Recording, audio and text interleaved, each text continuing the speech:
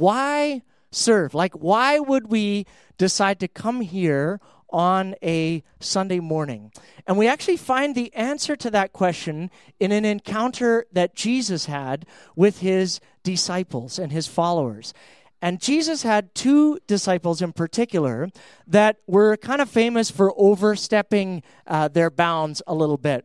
And so they came to Jesus one time and they said, "Hey, Jesus, just a question for you. Like, I know you're going to like go back up to heaven and sit on the throne and like do important things like rule the whole universe and all that kind of stuff. Just a question for you, Jesus.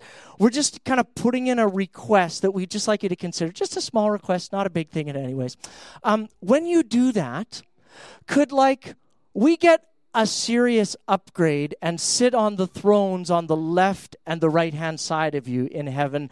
That would seem like a really important position, and not to brag, but I mean, we've been really pulling our weight around here, Jesus. So we're just asking maybe right-hand side and left-hand side throne, if that would be okay with you."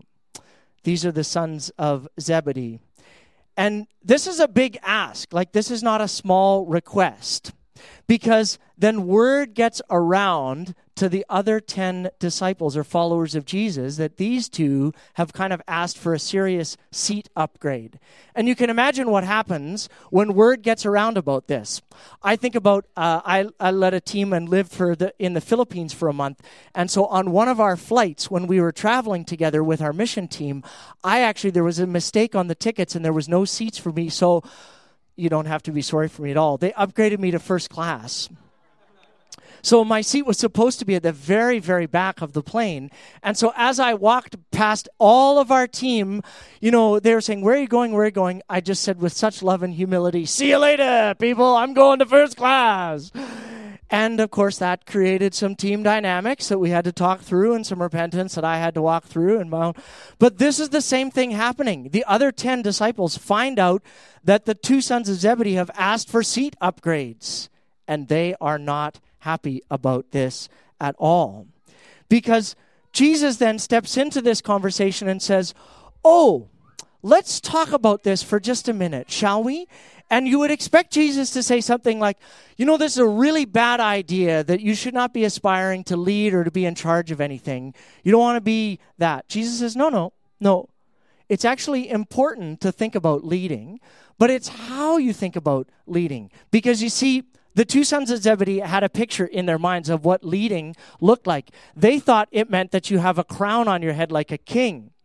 So they had a very important picture. This is the only crown we have in our house. They thought about leadership as being a king and in charge. And so they thought, "You know what, Jesus, if we could get some kind of crowns, that would be the way that leadership is exercised." And Jesus says, "Well, that is actually the way that it happens in the world. Like, the kings are in charge. They tell people, they get people to sit on right-hand thrones, left-hand thrones. That's actually the way that it works." But Jesus says, "You know what? It's not going to operate like that with you. In the kingdom, it's totally different. If you want to be great, you actually don't get to put a crown on your head. But there is a way to be great," Jesus says. And the way to be great is actually to take a serving towel and put it over your arm. You don't get to stick a crown on your head and call yourself great. You actually need to stick a serving towel over your arm, because Jesus says in Mark 10:45, if you want to be great, those who are greatest among you will be the ones who serve. So he doesn't say it's not important to be great. He says the pathway to greatness is by serving. And then he calls us to do the same, and he models that for his own disciples as well. See, sometimes we think about greatness as, well, what would I want to do to become great? Well, I should get a degree somewhere from an important institution. I should have the most likes on a post on Facebook. I should be the most popular person. That's the pathway to greatness. No. Jesus says that's thinking about it with a crown on your head. You need to get to greatness with a serving towel over your arm. And so that is true for us as individuals, as followers of Jesus. It's also true for us here at Jericho.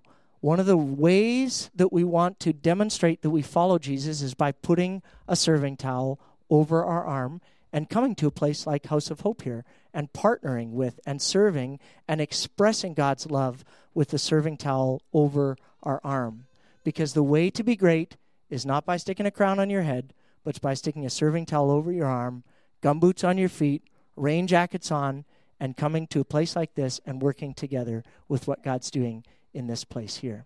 So that's what we're here for today, and we're going to describe now how we go about doing that. So I'm going to ask Mike Ryder if he'd come up, and Mike is going to describe 5 different zones, and we're going to describe them all for you, and then you'll be able to pick which one of those you kind of feel like suits your particular needs and your particular desires here. All right?